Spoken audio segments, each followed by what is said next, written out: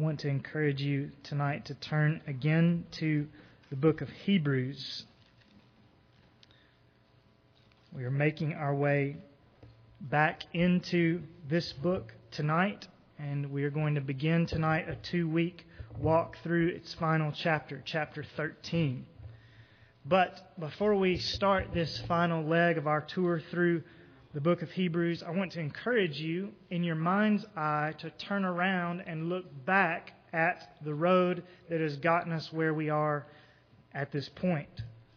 Because we said when we first embarked on this journey, this winding, steep, hilly kind of trail that is Hebrews, that is difficult to study, we said when we began that there is a main theme to this book that guides all of what the book has to say. And the theme, we said, and we say again tonight, is Jesus, best of all. And as we've worked through the book, we've seen that come out in very clear colors. Jesus is better than the angels. He's better than the prophets. He is better than Moses. He is better than Joshua. He is better than Aaron. He's better than the Old Covenant. He's better than its sacrifices. He's better than its priests. He's better than the tabernacle. He is better than that great cloud of Christian witnesses that we just sung about and that is spoken about in chapter 11. He's even better than heaven itself. He is the reward that we look forward to.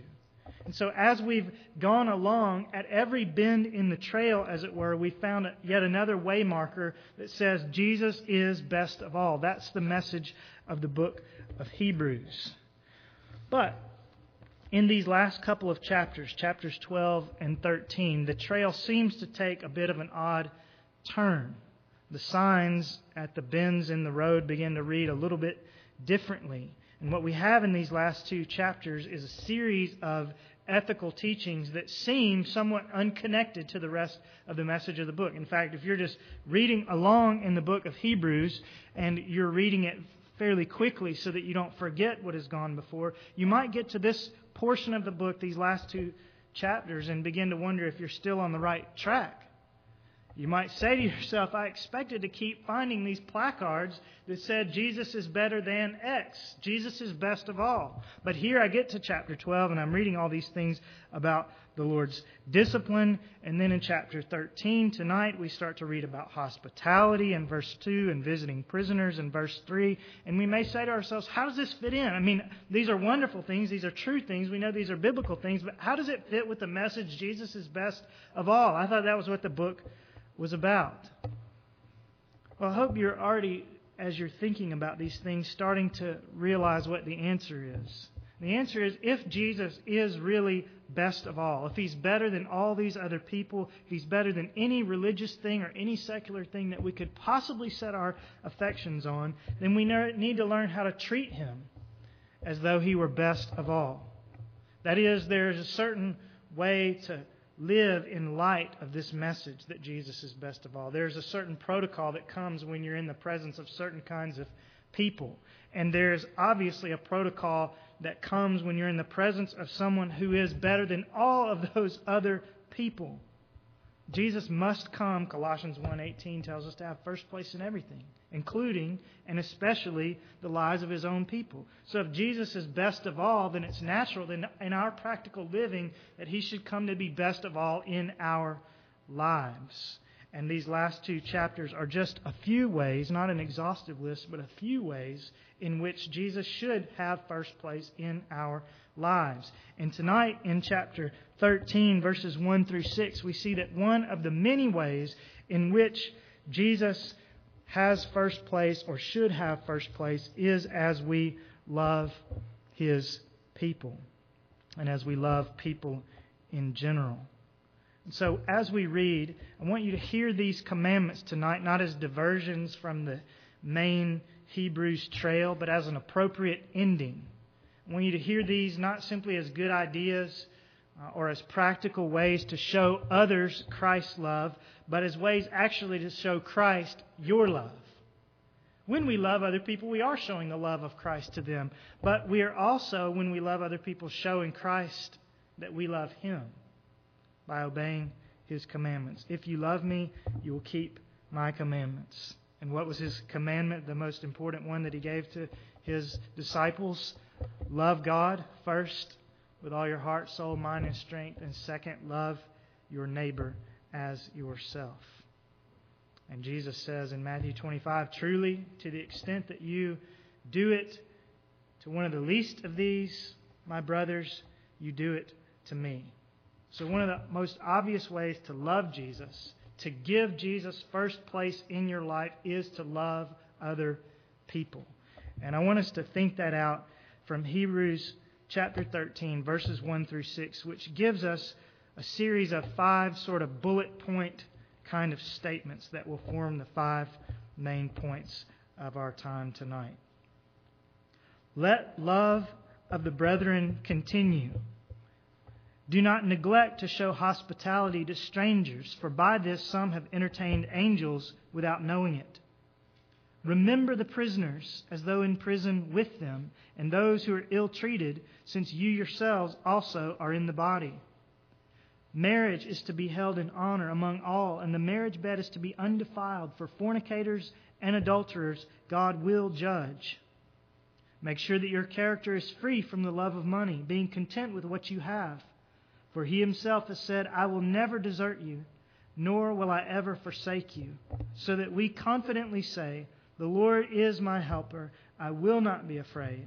What will man do to me?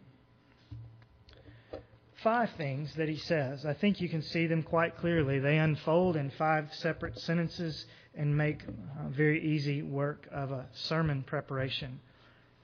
5 ways that we can show Jesus that we love Him by loving others. The first, verse 1, is that we love the church. Love the church. Verse 1 reads quite plainly, doesn't it? Let love of the brethren continue. And when it says brethren, you understand that it's not talking about your physical brothers. It's not talking about human brothers and sisters in general. When we read in the New Testament this word brethren or brothers, depending on what translation you have, what it means is the brothers and sisters in Christ, the church. Let love of the church continue. Now, we might read verse 1 as sort of a summary statement of all that's going to follow in verses 2 through 6, and in some ways it is that. For all the statements that will follow will have to do with loving particular segments of the church.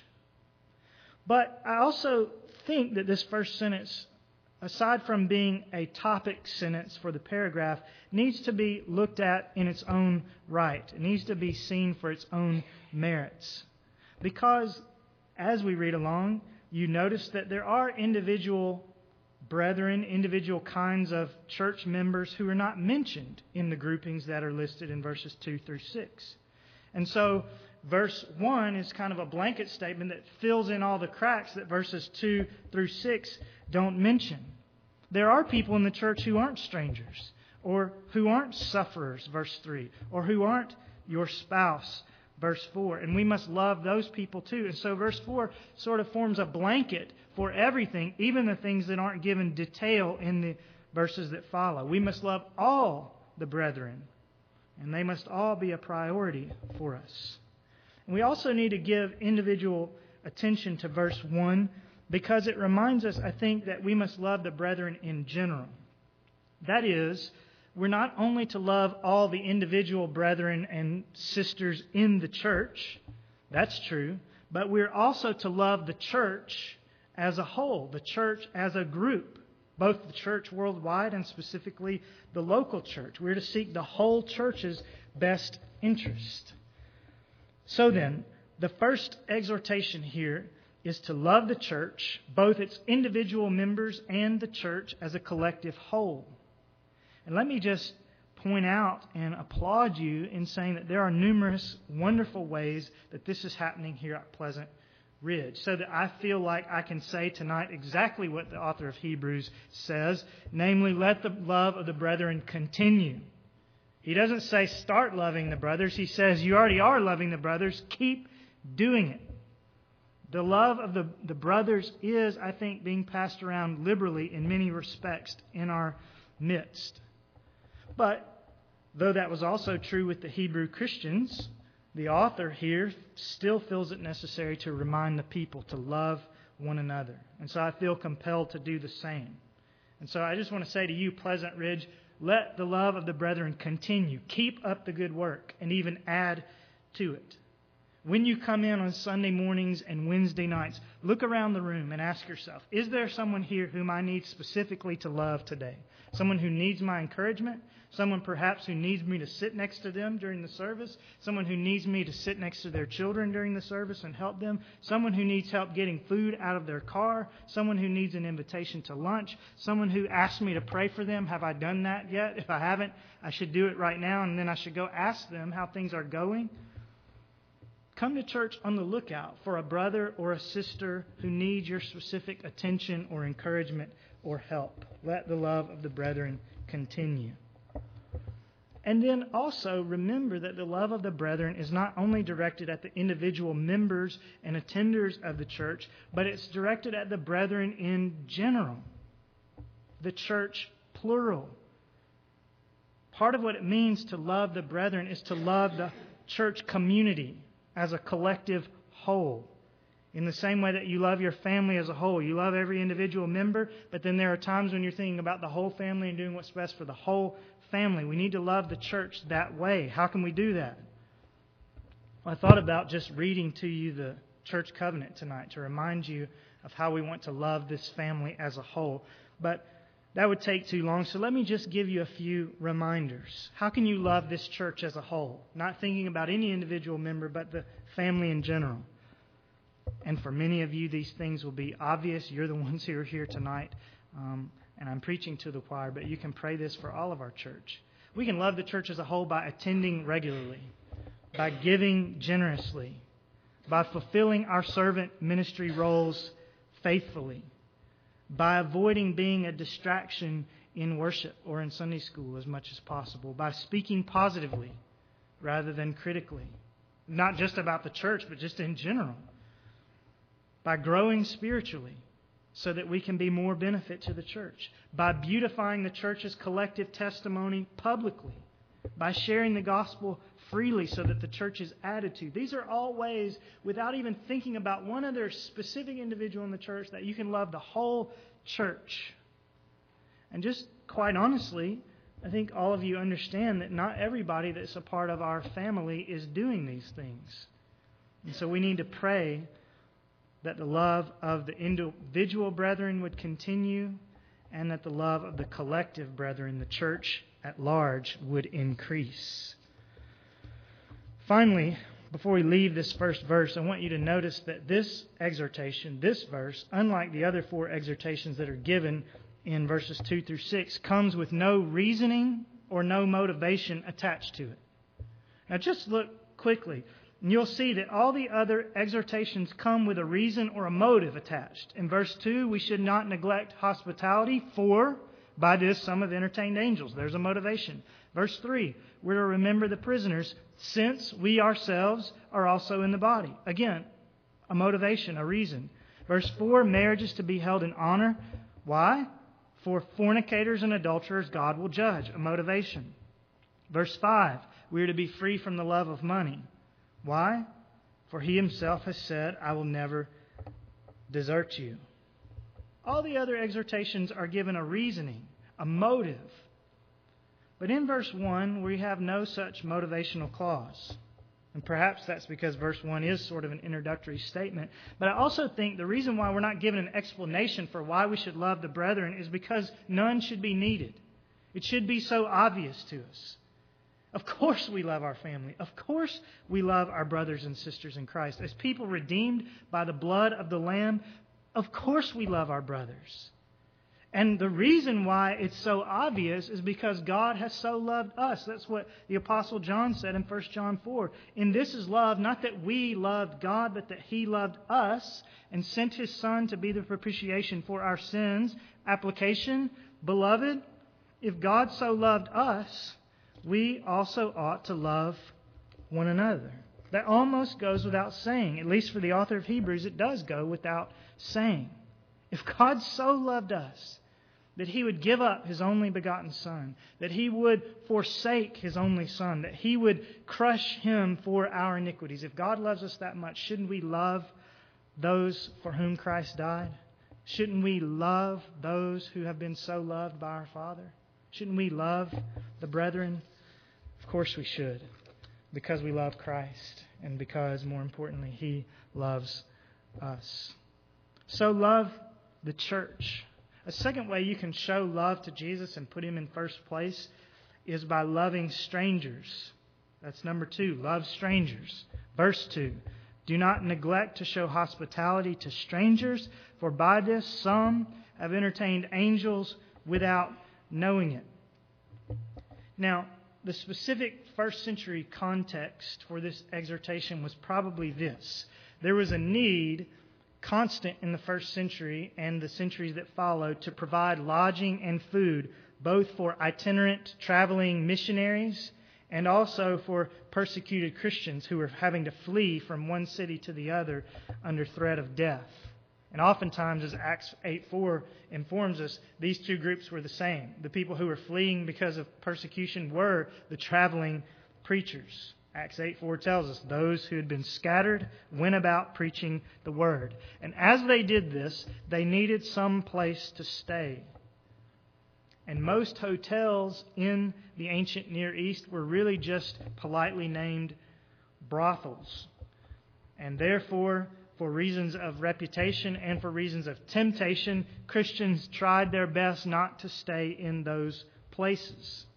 And so it became very necessary for early Christians to be ready and to be willing to have a hot plate of food to serve up, to offer friendship and fellowship, to make a cot available to people who were passing through. And that's what's behind verse 2, primarily, it seems. Now, how does that apply to us? Because this specific situation is not really prevalent in our day. Travel is much easier than it was, and so you can often go from one place to the next in a whole day and not have to stay the night. And there aren't Christians in our country roaming around homeless because they are being persecuted. But even though the context is a little bit different for us, I just want to remind you that the command is the same. The command is the same. Do not neglect to show hospitality to strangers. That means that when we are given the opportunity to host a missionary family or to be a resting place for a family that's on a journey traveling through, we need to be prepared. That doesn't mean that your house has to have all the amenities of a Holiday Inn or make people as smart as a Holiday Inn makes them. But you do need to be ready with genuine Christian compassion, concern, and hospitality. It doesn't matter how nice, how dingy your place is. What matters is you, and that you're open in your heart and in your home. And that's especially true, and there's especially a reward, it seems, when the family is a family of absolute strangers to you. Because you never know, like Abraham so many years ago in Genesis 18, when the people who are stopping by and needing a place to eat or a place to stay might be angels. You never know when you're cooking lunch for the Lord's special servants.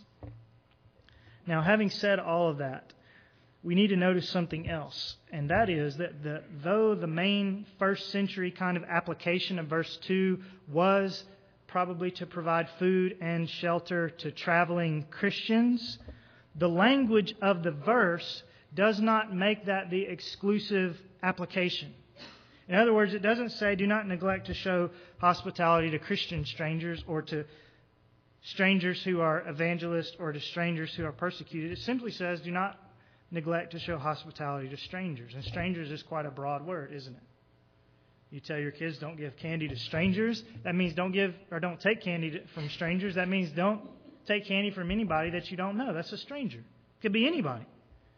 And it could be anybody in verse 2. It could include believers and unbelievers. It can include people who don't look like you or talk like you or smell like you or come from the same neighborhood as you. It can include the homeless people or the perplexed people that wander some of our neighborhoods. These are the people in verse 2 that we are to welcome and befriend and feed.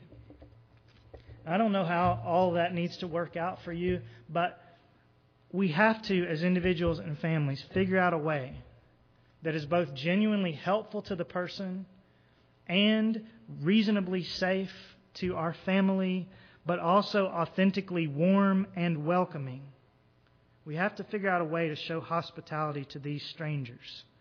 And we can go to them and serve them in ministries like the City Gospel Mission and others, and we should do that. But there also has to be a way that as individuals and families, we can be individually and locally warm and welcome to absolute strangers. And I just want to encourage you to do some brainstorming about how that will work for you, where you live, where you work, and so on.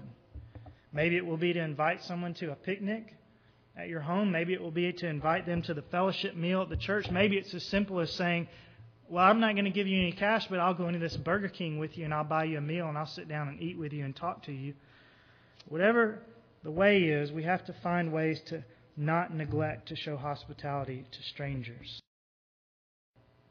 Number 3, how do we show love to Jesus? By loving others, and specifically verse 3, by loving the persecuted church.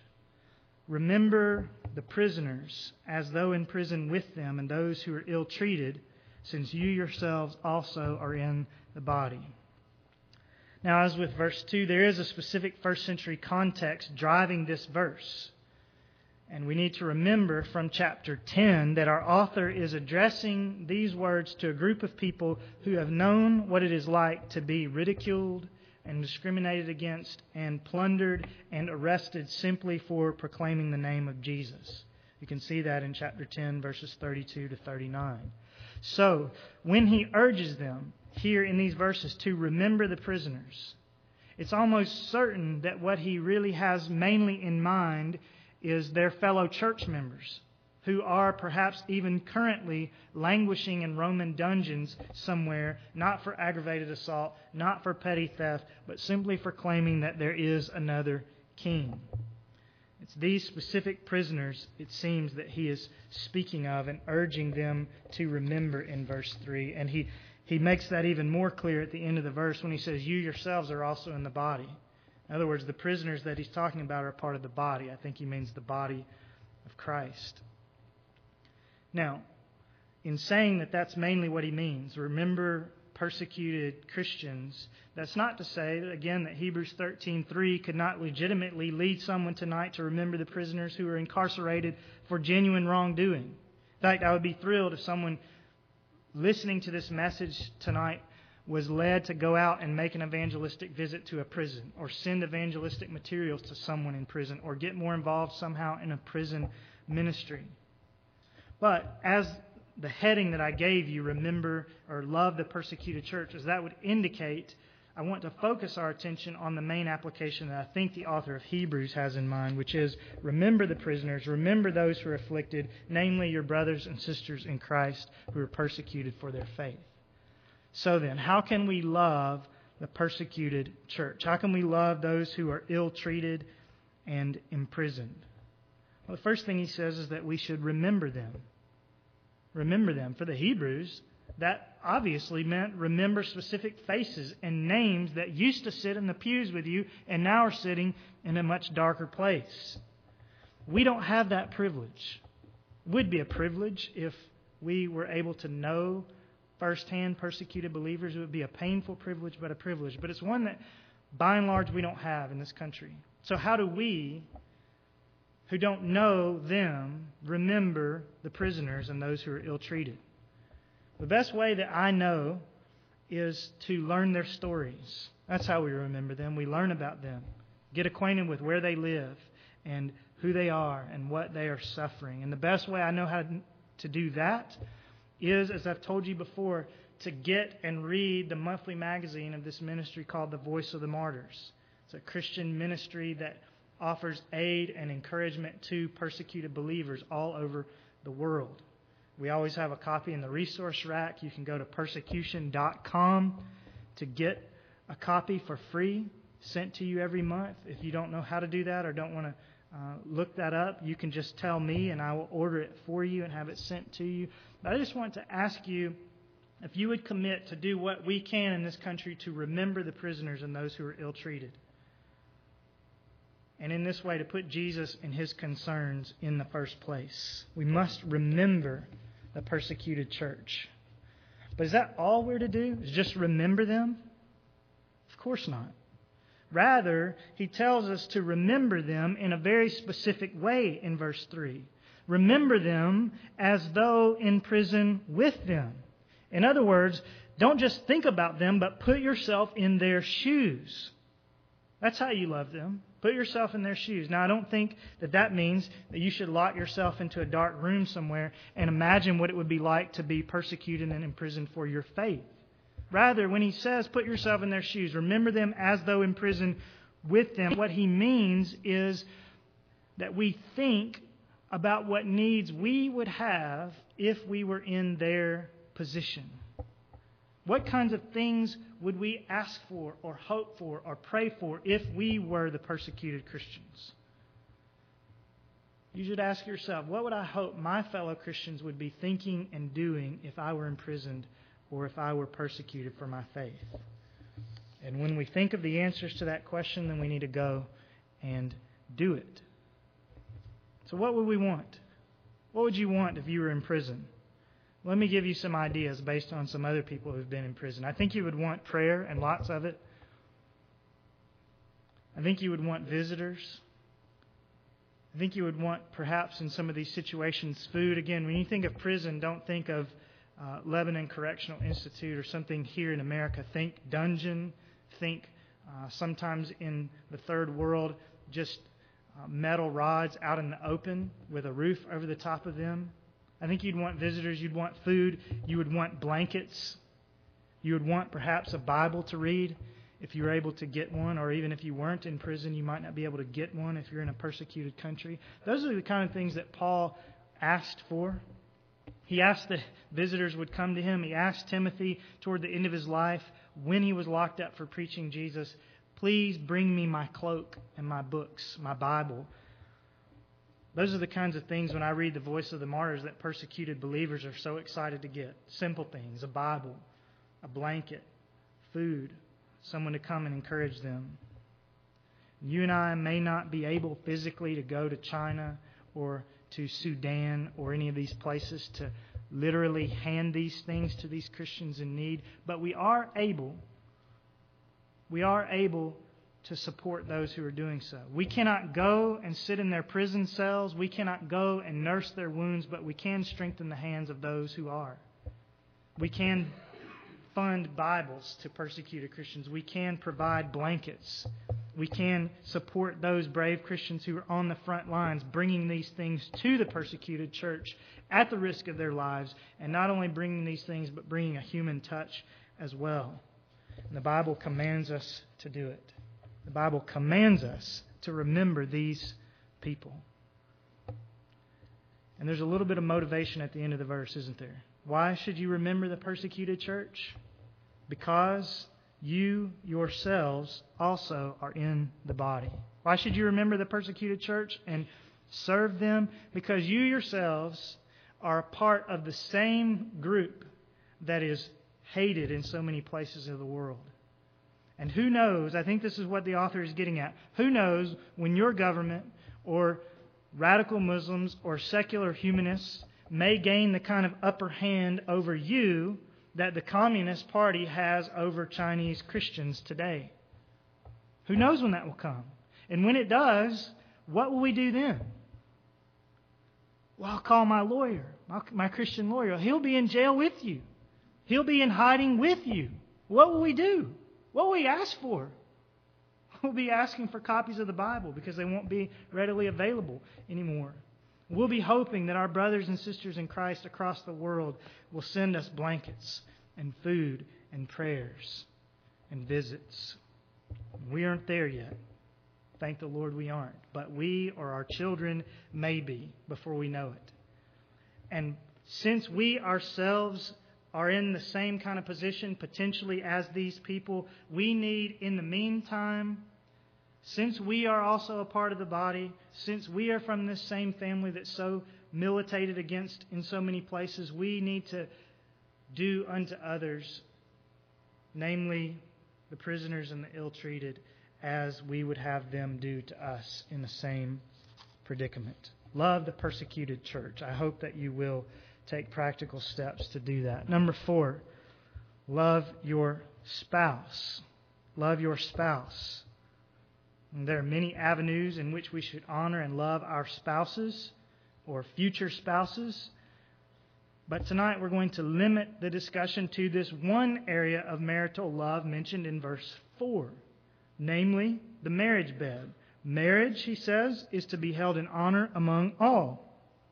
And the marriage bed is to be undefiled. For fornicators and adulterers, God will judge. Now, we could just read that, and some of us, it might strike an arrow into our heart, because even if we're not fornicating and adulterating literally, Jesus teaches us that it's not just literal. So just reading the verse ought to strike some of us with conviction. But I want to say to you that in the first century, as in our own, there were all sorts of unbiblical ideas afoot about sex and about marriage. And the danger that those ideas would infiltrate the church was perennial, and is perennial. And I use the word infiltrate intentionally, because it's not often that Satan launches a direct, hostile, frontal assault on the church's morality. It would be too obvious. Generally, Satan slips things in through the side door when we aren't paying attention. And I want to suggest to you over the next 2 or 3 minutes that I think he's done this in our churches in America in the 21st century. Now, he has launched frontal assaults in some areas of the church and in the culture at large through the well-organized and vast homosexual agenda. We know that, and we are right to guard against that carefully, especially in the church. We are right to stand with brothers and sisters in Christ, for instance, in the Anglican Communion, who are clanging swords over this issue within the churches right now.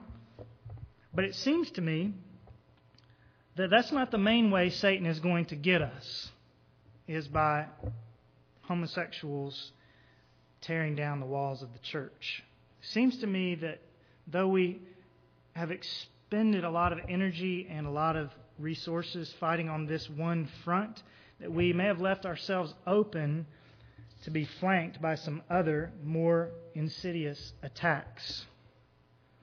Have you noticed that for all the sermons and speeches given over the last 2 decades, let's say, for all the sermons and speeches regarding homosexuality and divorce and adultery, that by and large, as we sit here tonight, those aren't the things that are threatening to ruin us.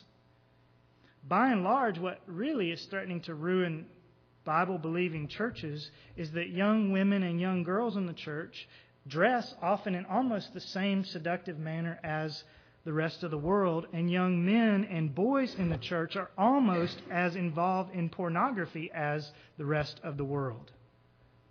The reason for some of that is that there are many professing Christians who aren't real Christians. But some of the reason is also that real Christians, young people and parents and pastors, all included, have not been paying close enough attention to Satan's battle plans. We look at the big, obvious things, but we don't notice the side areas where he's really gaining momentum.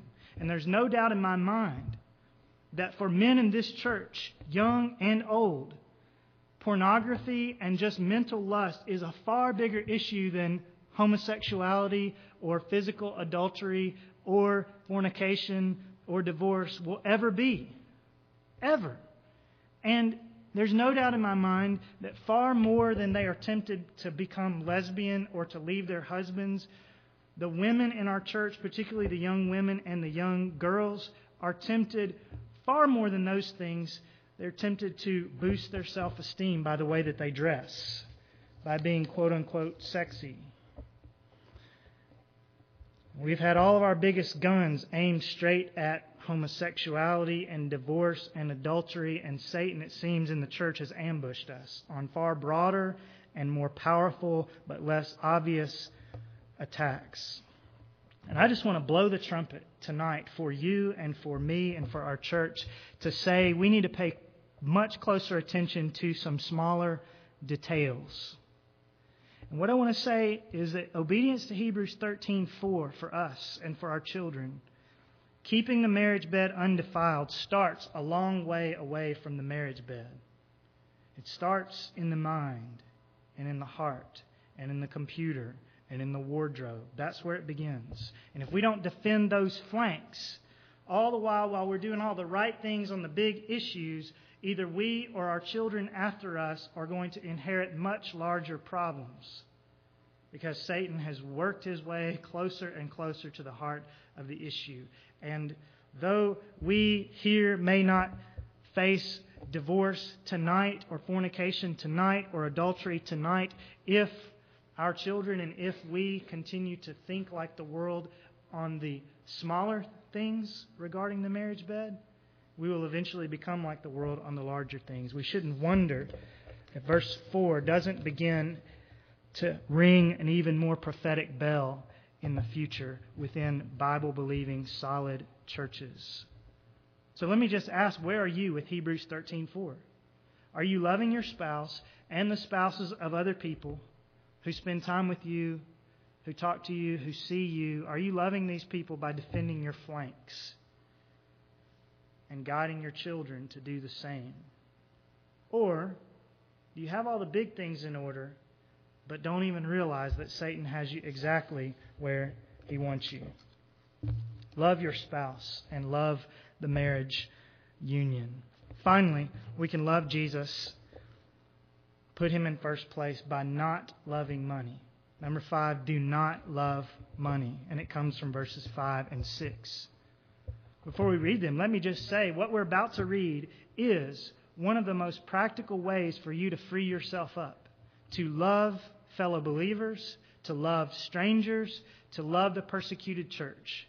You want to do verses 1 through 4? Make sure you get verses 5 and 6. Make sure that your character is free from being content with what you have. How will that help us love other people? Seems to just be a 5th bullet point, but actually it's kind of a sub-point under the other 4. It helps us because if we aren't in love with money, we will be generous enough to buy those Bibles and to buy those blankets and send them to those Christians in China. If we aren't in love with money, we might just feel a little bit more free not to have to work so much and be able to spend time with strangers and have guests in our home and go to the prison. And if we don't love money, then 10% to the church won't seem like a big deal at all. In fact, it'll seem rather normal or even small. And the missions offering that comes up periodically won't feel like a burden, but a wonderful opportunity if we don't love money. If we don't love money, we'll be able to love the persecuted church. We'll be able to love this church. We'll be able to love strangers with our time and with our money. It's very difficult to love other people if you love money. And it's impossible to love Christ if you love money. Isn't that what Jesus said? You cannot serve God and wealth. Luke 16:13. We need to remember that serving God and loving Christ is really what we're all about here in Hebrews. This book is not mainly about loving others. That's just simply an avenue through which we love Christ, through which Christ has first place in our lives. But it's well nigh impossible to take that avenue if you love money. It's well nigh impossible to love other people if you love money. And it's certainly impossible to love Christ if you love money. And that means verse 5 is incredibly important for us. Incredibly important, especially if the first 2 commands are love God and love your neighbor, and we can't love God if we love money, and we can hardly love our neighbor. Verse 5 is really important, isn't it? I just ask you, as we've gone through the first 4 verses, was your conscience pricked about anything? I don't know if it was or if it needs to be, but if it was, if God said to you, you're not showing hospitality like you should, your heart's not open to that, or if He said you don't remember the persecuted church, in fact, you don't ever hardly think of them, or if He said to you, you're not loving this church as you should, if your conscience is pricked already, could it be that one of the roots that is providing nourishment to the bad fruit in your life is that you love money?